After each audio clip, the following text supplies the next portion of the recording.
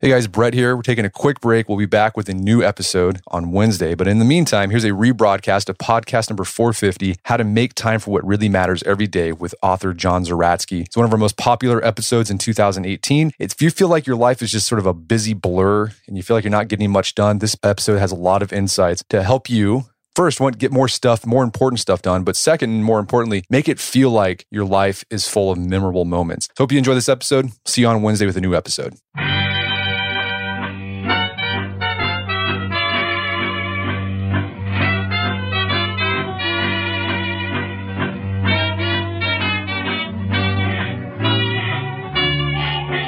Brett McKay here, and welcome to another edition of the Art of Manliness podcast. Your days seem like a continuous blur of busyness, and yet you don't seem to get much done, nor remember much about how you spend your time. Well, as a former employee of Google, my guest today worked on the very apps and technology that can often suck away our time. Today, he's dedicated to figuring out how to push back against these forces to help people take control of their time and attention. His name is John Zeratsky, and he's the co-author of the book Make Time, How to Focus on What Matters Every Day. Today on the show, John shares how the experience of feeling like he was missing months of his life led to him spending years experimenting with habits and routines, looking for the best ways to optimize energy, focus, and time. He then shares the simple 4-step daily framework that he developed from this research and walks us through that system. John talks about choosing one highlight each day to ensure your most important work gets done and that your life is full of memorable moments. He also shares how to reduce the time you spend in waiting what he calls infinity pools, why energy management is just as important as time management, and how reflection is essential in figuring out what you're doing is actually working. Lots of valuable direction in this show for you to get your life on track and find more hours and meaning in the day. After it's over, check out our show notes at aom.is/maketime.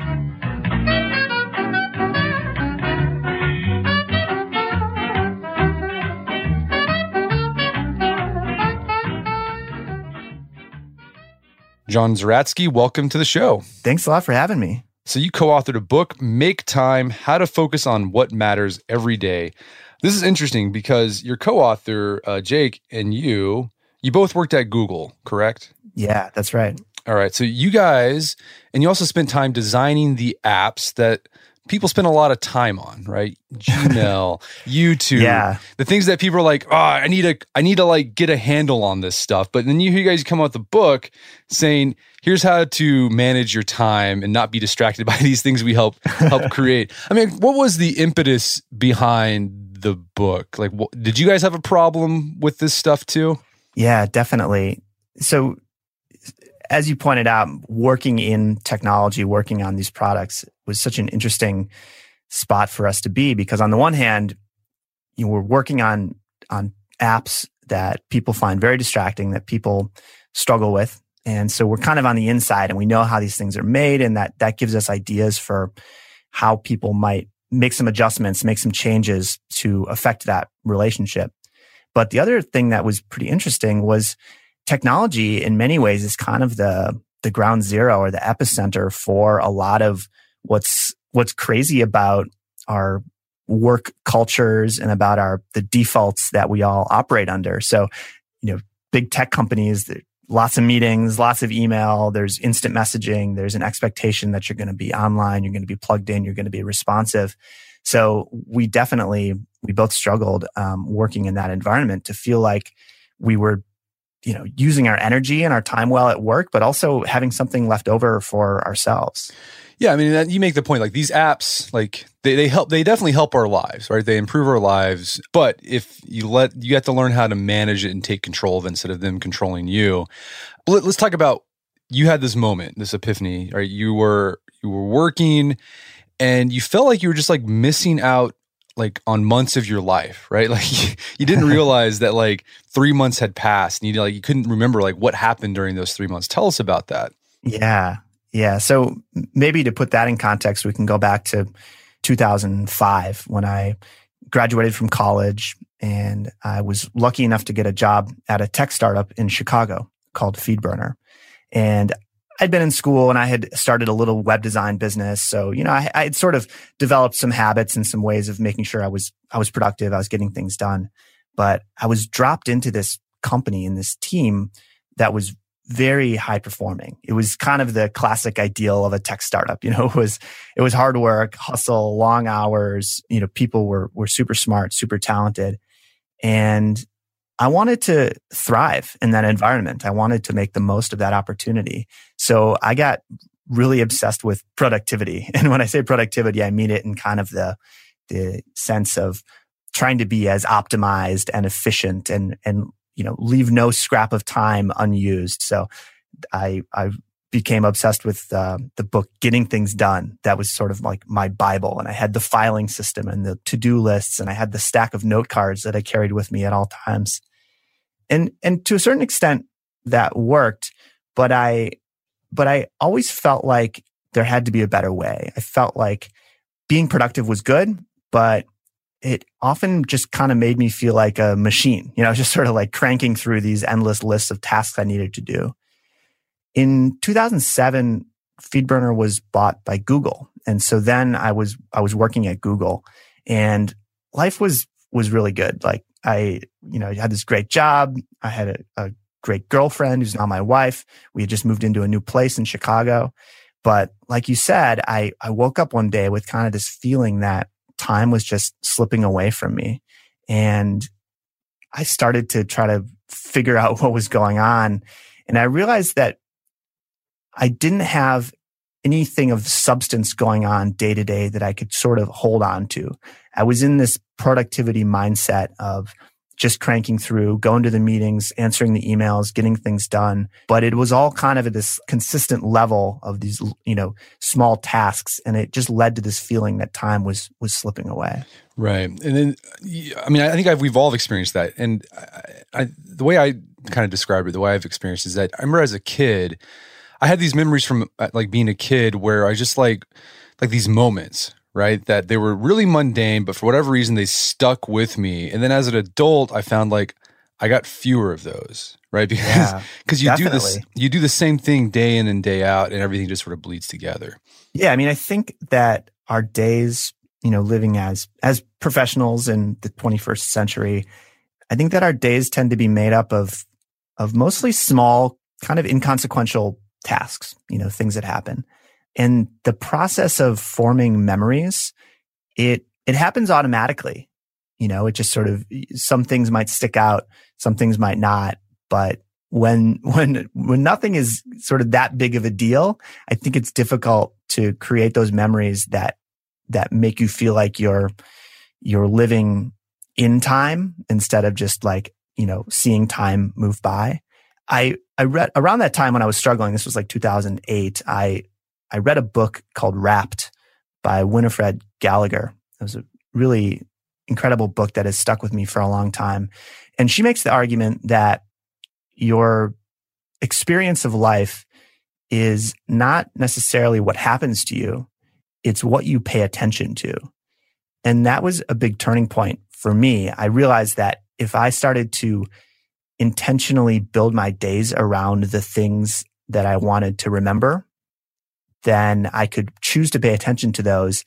And that would have the effect of sort of slowing down the passage of time. Very much like, being a kid and just having those summers that went on and those amazing memories from those days. Yeah. So, okay, the solution to this was this thing you called highlights. So what is a highlight? Yeah. So a highlight is the one activity or thing that you want to prioritize and protect in your day. So the idea is that it's not the only thing you'll do, and it's not like, I don't think I'm unrealistic. I don't want to encourage people to have this expectation that they can completely clear their calendar, clear their day. But by choosing a highlight, you can kind of build your day around it. You can make sure that no matter what else happens, you made time for that one thing, and you can feel like that time was well spent. So, what's an example of that? Is this are the highlights like work related, or are they like something that just makes your life meaningful that you want to do? Yeah, for me, they're all of the above. They tend to be more work related stuff for me. I often spend time on my highlight first thing in the morning, right after I wake up. I went through this process of becoming a morning person about 5-6 years ago. So I love to wake up, make some coffee, and work on my highlight, which is usually writing something or doing some kind of design work or something that's related to work. But in the book, we talk about a few different kind of approaches for coming up with your highlight. And what I described is, I think, kind of an example of satisfaction, looking at what task or activity is going to be really satisfying. It's not necessarily the most urgent thing, but it's the thing that it's going to be a good chunk of work that you want to do and you feel good about doing it. But sometimes my highlight is something that needs to get done, something that's urgent. And that's another strategy. And a lot of times, like on Saturday, my wife and we just moved to Milwaukee, Wisconsin, and we're taking a food tour that's sort of a tour of Milwaukee for Milwaukeeans. And so I know that on Saturday, like that's going to be my highlight. Like that's going to be the thing. It's not something I have to get done. It's not something productive, but it's something that I want to do. And I'm going to kind of build my day around really enjoying and savoring that. So as long as you accomplish your highlight, like that day was a win, even if you didn't get much done else. That's my take. I think there's always bad stuff that can happen to us, but my experience, and I think experience that's backed up by some research and by experiences of other people who have read about this stuff as we've been writing about it before the book, just on the web. It seems to be the case that when you build your days around one thing that you want to make time for, time moves more slowly and you feel better about the way you spent that time. So let's talk about how you establish these highlights. Because I think people have heard the idea of, people establish goals for themselves, but usually goals are often abstract and too far away in the future. It's like, save for retirement, or like, I'm going to go on a vacation. Totally. So how does a highlight differ from a goal in that regard? Yeah. A highlight is really short term. It's something that you want to do that day. It's very much a daily process.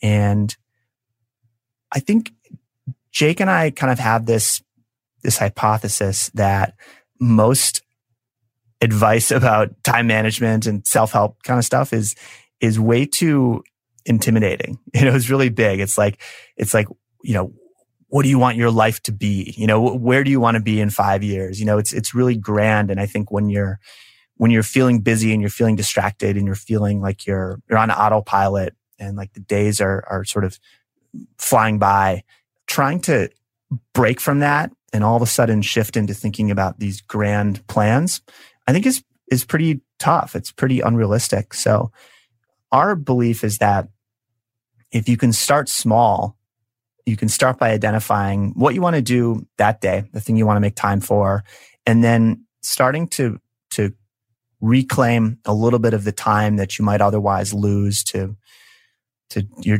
smartphone, social media, meetings, email, whatever. A lot of these default behaviors, if you can start to reclaim a little bit of that time, it can build from there. You'll have a little bit more space, a little bit more time to think about what's important to you.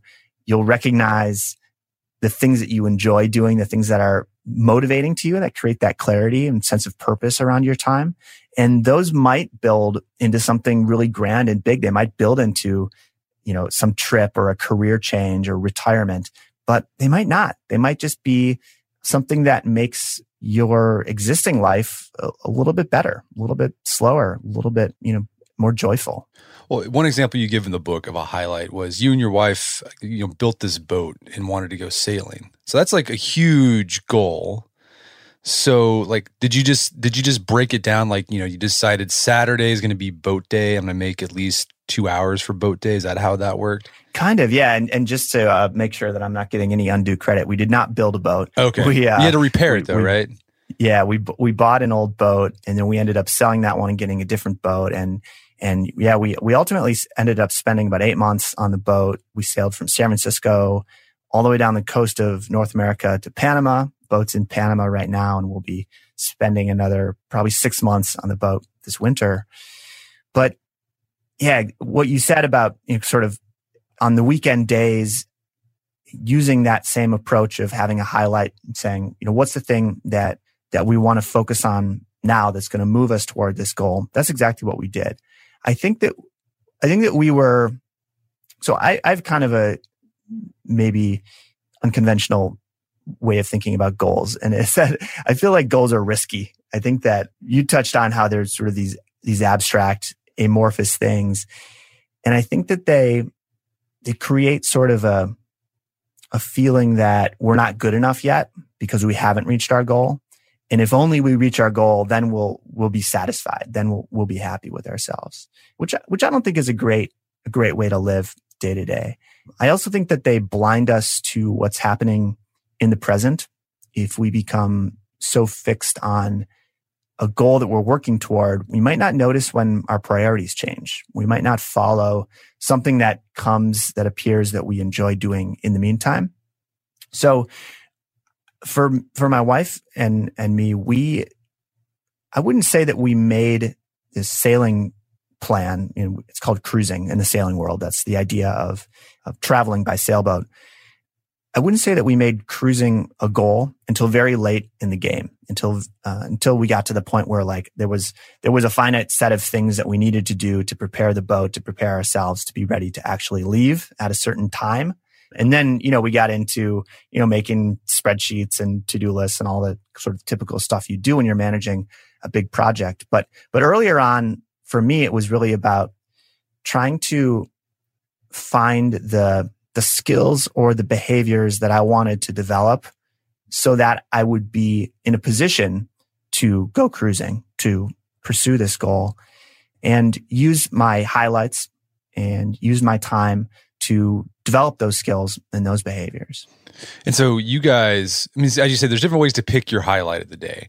One could be, the sense of urgency, like this has to get done, right? In order for me to move forward at work, whatever. So that's one way to pick a highlight. And the other one is just like also like joy and satisfaction, like the one thing you think. Yeah. That's tricky too, because sometimes we think something will give us satisfaction and joy, but we do it and totally. It doesn't. But I think that's one of the nice things about highlights. Instead of like, one of the problems with goals, as you said, you kind of get fixated on it. You get goal lock and you keep pursuing it because like you feel like you should. But like I feel like the highlight concept, it's a little more, it's flexible. So it's like, well, that didn't really bring me satisfaction. All right, move on to something else. Yeah, totally. Flexibility and really like forgiveness, is sort of, those are some of the key philosophies behind this book. Jake and I being obsessed with this idea of redesigning time, of how we spend our time. We've read tons of books and blog posts and, we've read all the things about, the 18 things you should do before 8 a.m. and that all that kind of advice that you see. And I just feel like so much of it is so intense and so unforgiving. And so we think that making these changes to how you're spending your time is better approached from a standpoint of flexibility and forgiveness, to be able to say, I don't know what I want to be doing in 5 years. And I know I'm not going to completely remake my life overnight. And I'm not going to adopt this exact set of steps that is kind of being presented as a framework. But if I can start small and every day I can try to make time for something that is important, we know that people can build and those changes can compound. And, Jake and I both found that those led us to places, with the sailing stuff and with writing, that approach led us to places in our lives that we didn't necessarily plan. Those weren't necessarily goals. They weren't things that we saw coming. Another sort of mindset shift that I thought was really useful. Let's take this task of getting a boat ready to go sailing around the world. As you said, there's like all these things you have to do to get ready. And the tendency, the self-help, the productivity books to say like you need to, set a deadline for each of these little tasks, right? But then like I've done that before. And what ends up happening is like all of my tasks are overdue. Right? I've got that like right now. I use Todoist and I'm like, all right, this week, this task is going to be done by this step. And then like it was due 2 days ago. Yeah. And it's like in red saying I need to get this done. You guys said instead of doing that, like having these sort of like assigned tasks for certain days, like have instead of like a task list, have a might, or instead of having a to-do list, have a might do list, right? Yeah. So it's like you go in like, so today is boat day. I'm going to spend 2 hours. Here's a list of tasks that I could possibly do. Yeah. And why do you think that's so powerful in like moving forward on those things that are really meaningful to you? Yeah. And that's very much how I plan my days, ongoing. I think what's powerful about the might do list is that it separates the decision about what you should do or what you could do from the act of doing it. I think that if you sit down in front of a to-do list that is neatly organized and categorized and everything's got a priority and a deadline and all these different things, there's a good chance that you're not going to end up spending time on the most important things. You might knock off the easy things or the things that are maybe they appear the most urgent because you put a date on them and they're overdue, but maybe they're not actually the most important things that you should be doing. Whereas I think if you have a list, a might do list, is what I call it, and before you sit down to start working on that stuff, you review that and you think about what's important to do in that time, and then you schedule it. I think that you have a much better chance of actually spending your time on the things that are important. So I don't even use a to-do list at all. I just have a note in Google Keep. So it's on my computer and on my phone. It's just one big might do list, and it has a couple of headings in it, but there's no priority. There's no dates. The calendar is really where I sort of handle, the question of when am I going to do things. But I think that very human process of reviewing and intuitively deciding here's what's important now is essential. And I think it's something that to-do lists don't necessarily help us do. Yeah. One thing I've noticed whenever I'm working on a larger task and I create to-do list, as I get started working on the project, I realize that what I thought was urgent is no longer urgent, or I need to solve this other problem first before I get to this. So it's I don't know. I think the idea of a might do list gives them flexibility to when you actually get started, you can make adaptations. Yeah. Well, and it's kind of a trick, right? It's part of it is just in the framing, this idea that instead of a to-do list, it's a might do list. It's I think in that spirit of forgiveness and flexibility that we talked about a few minutes ago. And there's maybe that's not the most life-changing shift in thinking, but I do think that there's something valuable about it. We're going to take a quick break for a word from our sponsors. For those who embrace the impossible, the Defender 110 is up for the adventure. This iconic vehicle has been redefined with a thoroughly modern design. The exterior has been reimagined with compelling proportions and precise detailing, and the interior is built with robust materials and integrity. The Defender capability is legendary, whether you're facing off-road challenges or harsh weather conditions. Durability has been tested to the extreme, cargo capacity means more room for your gear, and there's been powerful innovations like the intuitive driver display and award-winning infotainment system that keeps you connected. Innovative camera technologies deliver unobstructed views and effortless maneuvering, and the Defender is ready for a wide range of adventures. The Defender family features two-door Defender 90, the Defender 110, and the Defender 130, which seats up to 8. Push what's possible with a vehicle made to go further, the Defender 110. Learn more at LandRoverUSA.com/Defender. That's LandRoverUSA.com/Defender. All right, so if you're like me, you've probably signed up for a whole bunch of stuff that has a recurring monthly fee. Subscriptions to newsletters, subscriptions to services that you use online, could be a streaming service, something like that. You sign up for it and then you forget about it. And then every month you're getting charged and charged and charged, and they just all add up, and you have a hard time trying to figure out, where did I sign up for this? I don't know where this is coming from. Well, let me tell you, there's an app that can help you with that. It's called Rocket Money. Rocket Money is a personal finance app that finds and cancels your unwanted subscriptions, monitors your spending, and helps lower your bills so that you can grow your savings. Rocket Money has over 5 million users and has saved a total of $500 million in canceled subscriptions, saving members up to $740 a year when using all of the app's features. I had a chance to use Rocket Money, and it works. You connect your account to it, and then it goes through your accounts and helps you find those recurring subscription fees that maybe you forgot about, and then you can cancel them and save yourself a bit of money each month. Stop wasting money on things you don't use. Cancel your unwanted subscriptions by going to rocketmoney.com/manliness. That's rocketmoney.com/manliness, rocketmoney.com/manliness. If you're like my family, we're getting to the busy part of the year. Spring sports are happening, a lot of after-school activities. So sometimes planning and cooking dinner, just don't have time for that. That's where Factor Meals comes in. With Factor, you get fresh, never frozen meals that are chef-crafted, dietitian approved, and ready to go in just 2 minutes. With Factor, you get restaurant quality meals that are ready to heat and eat whenever you are. No prepping, no cooking, no cleanup needed. It's also less expensive than takeout, and every meal is dietitian approved to be nutritious and delicious. So we've been using Factor meals in the McKay household for a while now. There's a lot of reasons why we like them. First off, the food tastes great. Last week I had creamy pesto pork chop with spinach, cauliflower rice, roasted green beans. Tasted fantastic. But the big selling point, it's easy. There's no cooking. There's no cleaning up. It's great for those nights when you're busy and you don't have much time to take care of dinner and you don't want to do takeout because you feel gross after takeout. If you'd like to try Factor meals, head to factormeals.com/manliness50 and use code manliness50 to get 50% off. That's code manliness50 at factormeals.com/manliness50 to get 50% off. Check it out today and make sure to check out the creamy pesto pork chop. It's really good. Picture that thing you've always wanted to learn. All right, you got that in your head? Now picture learning it from the person who's literally the best at it in the world. That's what you get with Masterclass.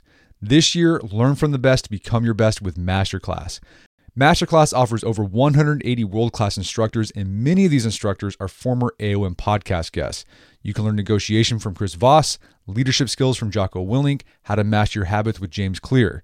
Plus, every new membership comes with a 30-day money-back guarantee, so there's no risk.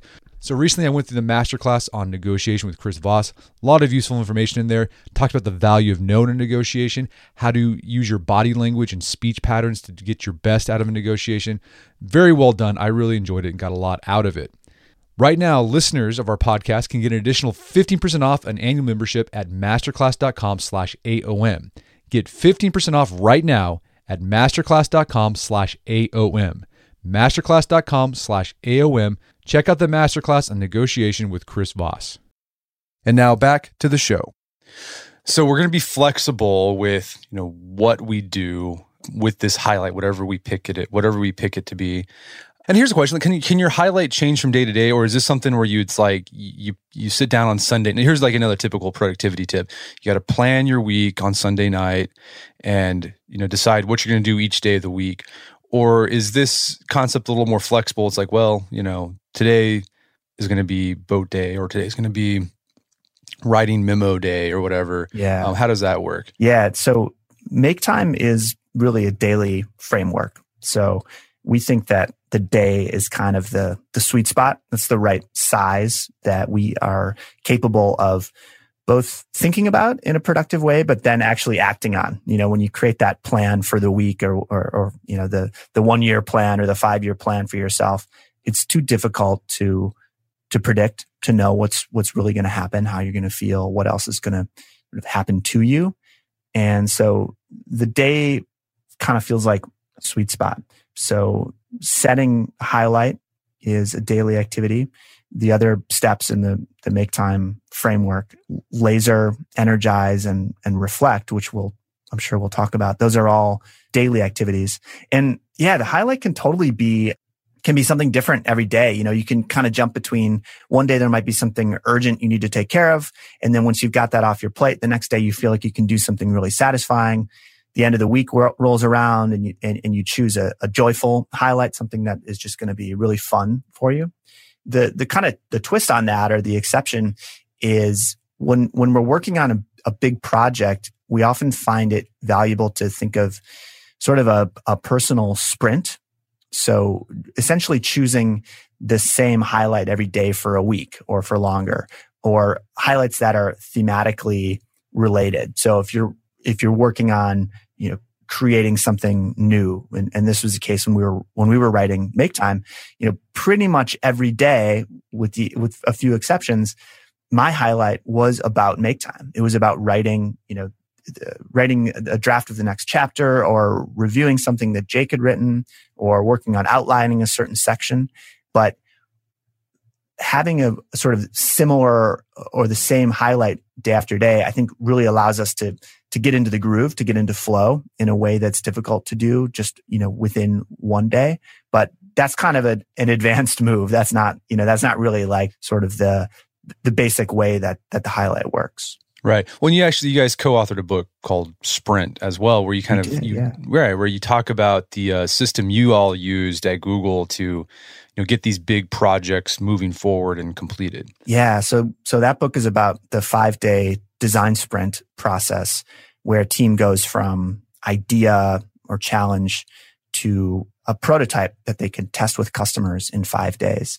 And running those sprints was really interesting for us because it was almost like a time management laboratory where we got to bring all these people in and work with them and see how people reacted to changes in the defaults of how we spend our time and make tweaks and try to improve things and see how it went. And one of the things that was really interesting is just the gains that you get from focusing on the same thing for a week. Instead of trying to move projects forward by, little bit and little bit, when you can sort of load all of that knowledge and expertise about what you're working on into your working memory, into your brain. It's not like you make, 5 times as much progress because it's 5 days. You make way more. You make so much more progress because you don't have the switching costs. You don't have to reload your working memory every time you try to pick up that project again. Gotcha. So I was thinking as I was listening to you, like taking this to, I can see how you work in your work life, right? There's a big project. You just spend 5 days and every day that your highlight is going to be working on this project and moving it forward. But I was thinking in your personal life, right? Like one of the things that people try to do, but they try to do bits and pieces, like getting their house organized or their garage organized. Yeah. So they they spend basically an hour every Saturday doing it. Sure. That's all they got. But maybe you just set aside, okay, this week, every night for just an hour, our highlight is clean out and organize the garage. Yeah, totally. Right? Yeah. I mean, I think that that way of thinking about a project can be, almost freeing and really, really motivating, because when you have the clarity that that's what you have decided to do and that's what's important, you no longer feel like you're trying to squeeze it in between other stuff or kind of making that decision in real time. Like, I could watch TV, but I really should clean the garage. Like when you've sort of made a plan and said, this is going to be my highlight is to after we finish dinner, we're going to go and we're going to work in the garage for an hour. I think it allows you to look forward to that and to enjoy it more, even if it's something that's, not really all that fun. So we're pretty flexible with, the to-do list, might-do list. But the one thing you don't want to be flexible with on the highlight is you set aside time for it and you basically protect that with your life, right? Yeah. Yeah, that's right. So when people are getting started with this, we kind of think that 60 to 90 minutes is a good chunk of time to spend on a highlight. It's something that most people can realistically create by adjusting their schedule and by reclaiming time from distracting and addicting apps and devices. But it's long enough that you can sink your teeth into it. You can kind of get in the groove. You can get into flow. You can feel like it was worthwhile. It was something meaningful.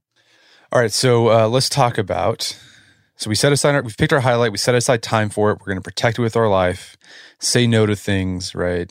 And I think, that's the hard part for people. Stuff comes up and you think, well, it's my highlight. I'm working on the garage. I could probably do that. Just say I already got plans and people won't say anything. Let's talk about those things that distract us, right? That can sort of, if we spend too much time on it, it can seep into our highlight time. So you call these, let's talk about, you guys worked at Google. You call these things like email, YouTube, even web browsers. You call these things infinity pools. Why is that? Yeah. So an infinity pool is any app or service or product that has an infinite and replenishing source of content inside of it. If you can pull to refresh, or if it streams nonstop, like the Netflix example of starting the next episode right after the previous one ends, that's an infinity pool. And we kind of came up with that term because, there's always more water in the pool. You can always jump back in. The level is never going to go down. It's never going to go away. It's never going to be empty. And these are really challenging. Infinity pools are a new invention in the history of humankind until just 10 years ago, most things in our world were finite. And infinity pools, they pull on several of the threads that make up the fabric of who we are as humans, as of how we evolved. For example, we evolved to really care about people and stories and gossip. So social media, Instagram showing photos of what other people are doing and what their lives are like, that's very appealing to us. We are naturally susceptible to distraction because if you think about a pre-industrial, pre-agricultural world, if there's a flash in the corner of your eye, you should probably check and look what it is. It might be a tree falling, or it might be a large animal. It might be, something you need to be aware of. Whereas today, most of the distractions are not actually important. And we also evolved to value what psychologists call variable rewards or random rewards.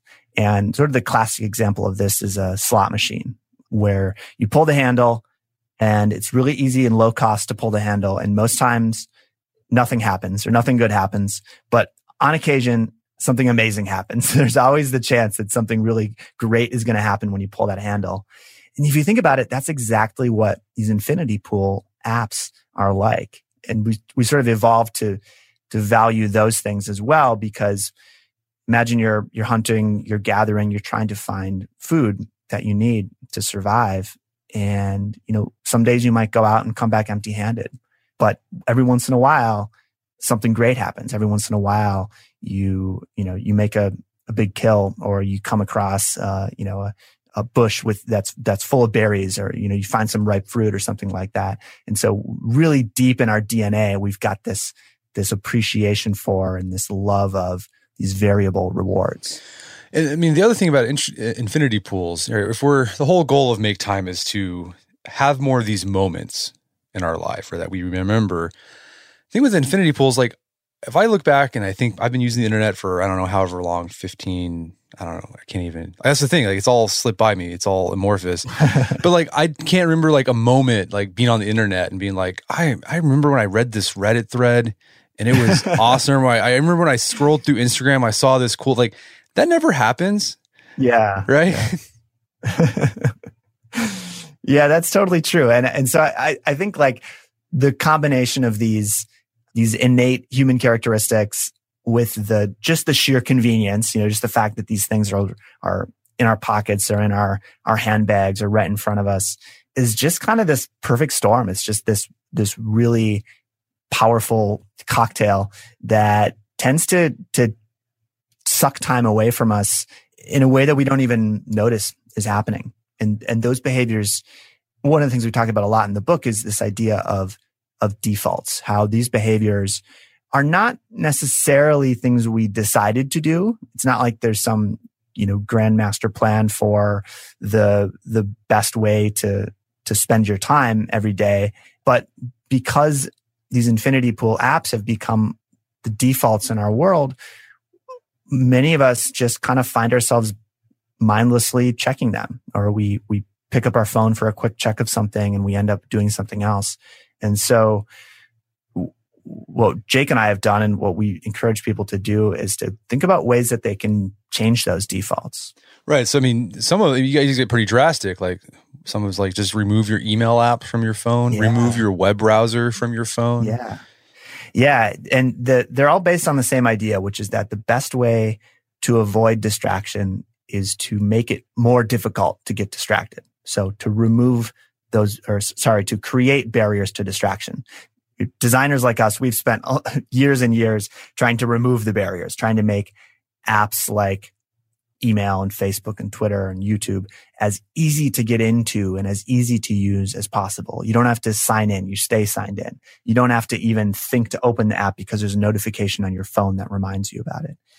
And we believe that by creating barriers to distraction, you can take willpower out of the equation. You can take self-control out of the equation. You don't need to constantly resist the urge to check these things, but by removing apps from your phone, by signing out of websites that are very distracting, even doing things like rearranging your living room so that the TV is not the focal point can just make it a little bit more difficult to get sucked into these infinity pools. And they have the result then of freeing up that time for other things, freeing up that time for your highlight. Right. And I think one tactic, like people are like, man, how could I ever like get by without email on my phone or a web browser?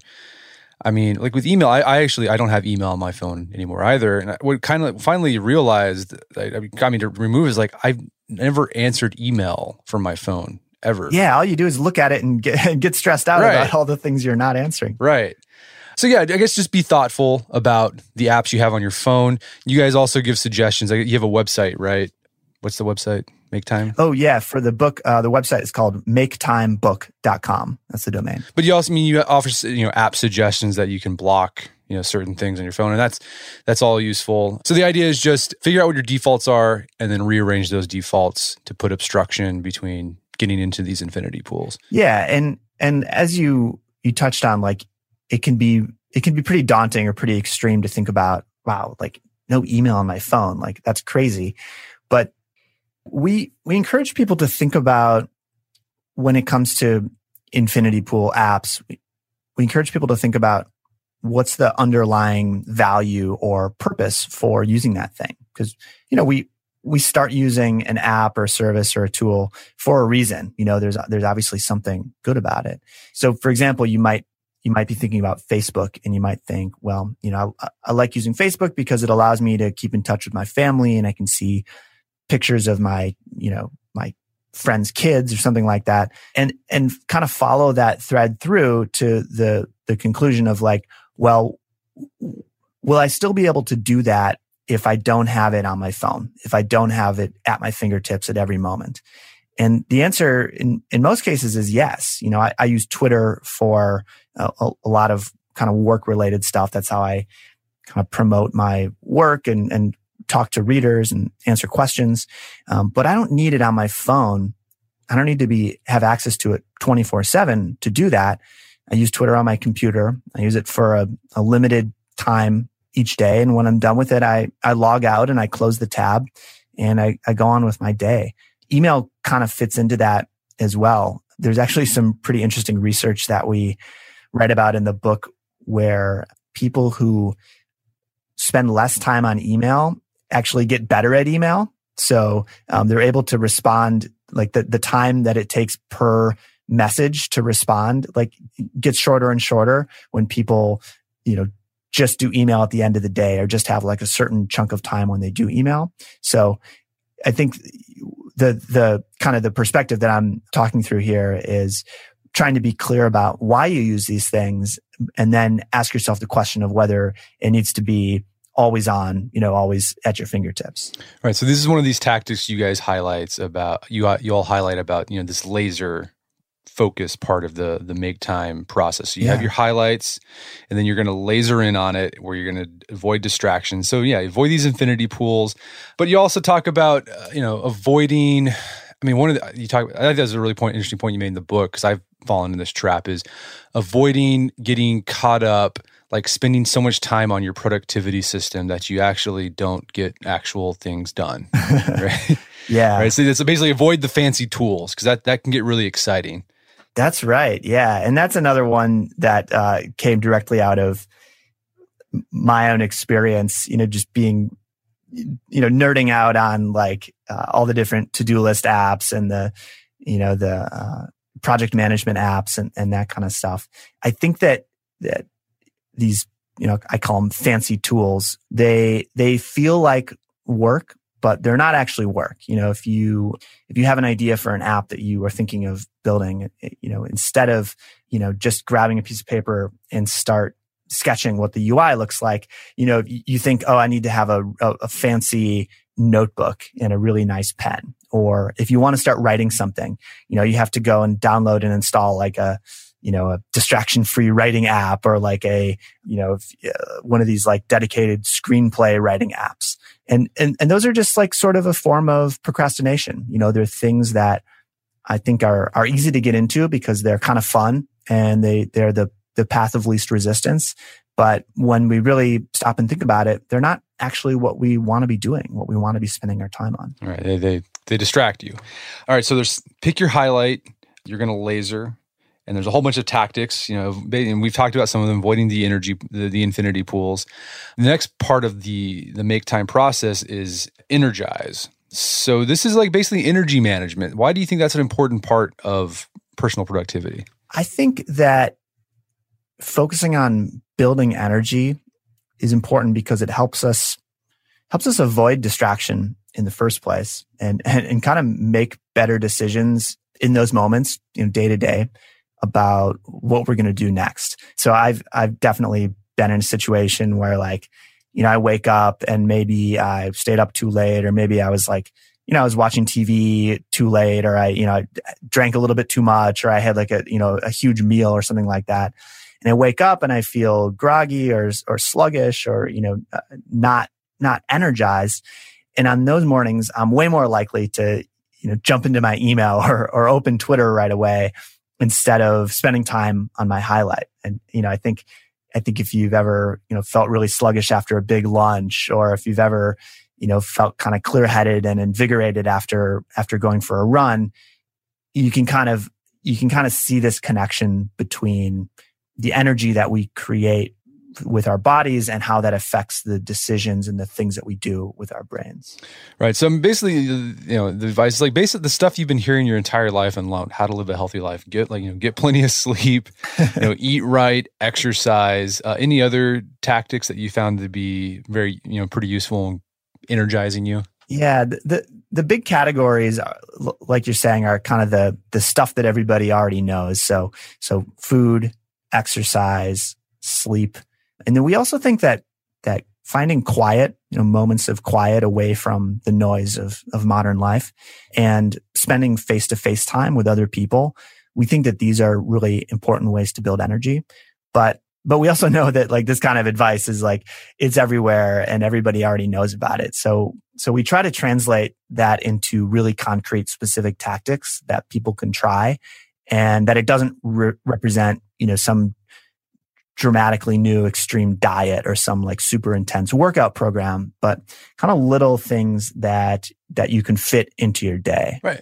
And also, could these things be a highlight for somebody? They definitely could be. I mean, I think that there's depending on what you're into and what you like, for example, cooking is I think an activity that can be a highlight. It can be something that improves the healthfulness of the food that you eat. And it can also be a way to give yourself energy by using your body, by moving your body. I actually took a lot of inspiration from some of your writing, Brett, about kind of the strenuous life, this idea of doing things, of having a DIY life instead of a remote control life, when, instead of ordering delivery and using the laundry apps and the grocery delivery and all these things, all these conveniences that are available. Something like cooking kind of hits a few of those principles at the same time. No, yeah, I think that's an interesting point. We did a series on Winston Churchill. And one of the interesting things about this guy, he had a weird schedule. He stayed up late. He slept in. He would dictate to his secretary while he's in his pajamas in his bed or in his bathtub. Weird guy, but he worked hard. When he was working hard. Yeah. But for a break, instead of just taking it easy, he would go build a wall in his garden or go paint. And that energized him to go back to whatever else you had to do. Totally. Yeah, I feel that as well. I get a lot of satisfaction and frankly, a lot of energy out of doing things the hard way, kind of choosing the manual route, doing things where there is a clear sort of convenient way to do the thing, but choosing the harder way. Walking is a perfect example. It takes longer to walk most times, but I feel like it actually creates time because I'm getting energy from that activity, but I also have additional mental space that is happening while I'm walking. Same with cleaning or cooking or carrying something home from the store. It creates kind of this meditative space, this opportunity to to allow ideas to emerge, to start to kind of reflect on what you're doing, how you're spending your time. So yeah, for me, those sort of, hands-on, almost those intentionally inconvenient approaches to everyday activities are really important. No, yeah. I've noticed that, like, whenever I do nothing, it always sounds appealing, but then doing nothing can often just be like exhausting. I don't know why. So if I actually do something on my, like, a break, I come back to work more energized. It's bizarre. I don't know why it works that way. But yeah, I mean, like taking a break from work and checking, Twitter is kind of like the classic example of that. It's like, oh, like this will be a cool break. I'll catch up on what's going on, and then you get done with it, and you're like, wait, that wasn't a break. Like I don't feel refreshed. I don't feel renewed. Now I need a real break. Yeah, right. A real break. All right. So, just basically take care of yourself so you can be more productive when you're working on the things that are important. So there's highlights, laser, energize, and then there's this reflect. What does that reflection process look like? Yeah. So reflect might be the most important part of the whole thing. And the idea is that you'll spend just a couple minutes every day thinking back on how your day went. What was your highlight? Did you have time for it? And which tactics did you use? Are there things from the book that you tried? And did they work well? And if they didn't work well, what do you want to try again tomorrow? For me, this is something that, like, I've been kind of thinking about this stuff for so long, and I've been on this journey for so long that I do a lot of this reflection kind of intuitively. I have space in my day where I'm walking or I'm, not actively engaged in work. And I'm always thinking about, just how things are going. But I know that I'm a little bit weird in that way. So at the same time, there's a lot of advice out there, I think, about journaling and about stuff like that can feel pretty overwhelming. So we're trying to offer people a very small, very bite-sized activity that they can do to basically answer a couple of questions and put themselves in this experimental mindset, put themselves in this way of thinking that doesn't have, perfection as a goal, doesn't have the perfect application of this 20-part system, but just has this spirit of, like, just get a little better every day. Just do something a little different every day and see how it goes for you. And here's the question, like, how do you keep this up day in and day out? Because that's the problem with what I found with, like, productivity systems, right? Like, getting things done, for example. I did that too back in 2007, 2006 when it came out. And it's like, yeah, this is really cool. I went out and bought all the stuff and I did it for like 2 weeks. And then it's like, no, yeah, I got that collection of GTD stuff sitting there now. Yeah. So, like, with this, like, how do you keep it up day in and day out? Yeah. I mean, I think that as much as possible, it's helpful to try to make some of these things automatic. So I know there's a lot of advice out there about creating habits, and I'm certainly not an expert on that, but I think to the extent that you can create habits around these activities, that's really helpful. I think even just shifting a mindset can really reinforce certain behaviors. But at the same time, like, I don't know that there is necessarily an easy answer to that question. I think part of it has to come from an external sense of motivation, a sense that you want to change things or that you want to work toward something better. And I think that that's one of the results of this approach to making time, that as you start to create a little bit of space every day, you start to get a clearer view of where you're headed and what's important to you. For example, when my wife and I were just starting to get into sailing and we were spending time learning about our boat and fixing up our boat and taking short trips on the boat, we didn't necessarily have some grand plan that we were working toward, but the more time we spent on it and the more we used these techniques to create space in our days, the stronger motivation we were able to build about what we were working toward. And so, I don't have a perfect formula for how to, change your behavior overnight, how to make these changes stick. But I do think that starting to slow things down and create a little bit of space every day is the first step. Well, John, where can people go to learn more about the book? We already talked about Make Time Book, right? That's right. Yeah. MakeTimeBook.com. Great place to go just to follow.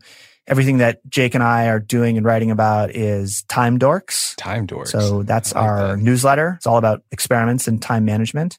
And then perhaps ironically, I would suggest that people follow me on Twitter as well. My username is Jazzer, Jazer. It's when they're taking their fake break. They can check you out. Exactly. Right. Well, hey, John, this has been a great conversation. Thanks for coming on. Yeah, thank you so much, Brett. My guest today is John Zeratsky. He's the co-author of the book Make Time. It's available on Amazon.com and bookstores everywhere. You can also find out more information about the book at his website, maketimebook.com, all one word. You can find links to tools and free resources there. Also, check out our show notes at aom.is/maketime, where you can find links to resources, where you can delve deeper into this topic and to put it into action.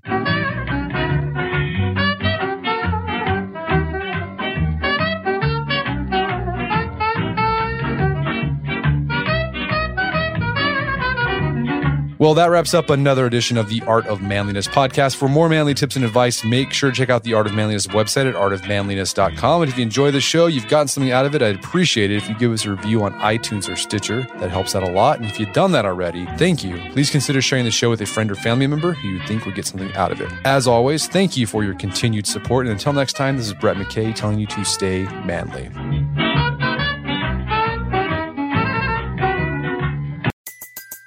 Everybody in your crew identifies as either Big Mac Burger, McNuggets, or McCrispy Sandwich. But you're the Filet-O-Fish Sandwich all day. That crispy fish, that savory tartar sauce, that melty cheese, that pillowy bun.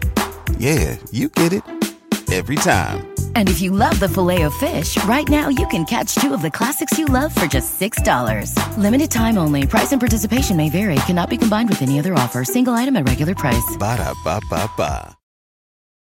In a fast-paced world, every day brings new challenges and new opportunities. At Strayer University, we know a thing or two about getting and staying ahead of change. For over 130 years, we've been providing students like you with innovative tools and customized support, so you can find your way forward and always keep striving. Visit strayer.edu to learn more. Strayer University is certified to operate in Virginia by Chev and has many campuses, including at 2121 15th Street North in Arlington, Virginia.